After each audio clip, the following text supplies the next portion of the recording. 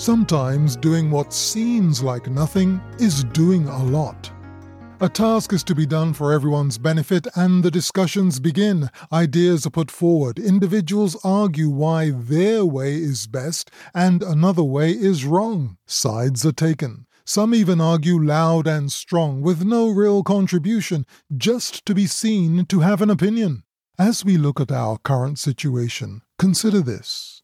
If your house is on fire, does it make sense to quarrel about which buckets to use, which pipes are best, or who should hold the hose? Surely you stand the best chance of beating the fire and saving some of what you value most if you cooperate, get out of the way, and let the firefighting experts do their work unhindered. In a situation like the one we're in, the people who can make things happen and solve problems are mainly the medical doctors, nurses, other essential specialists, and their support teams. Of course, it's frustrating to feel powerless, but sometimes the most powerful thing you can do for a situation is what looks like nothing. Staying home, following the guidelines, supportive thoughts, good wishes, prayer, encouragement. All of that is also valuable and essential.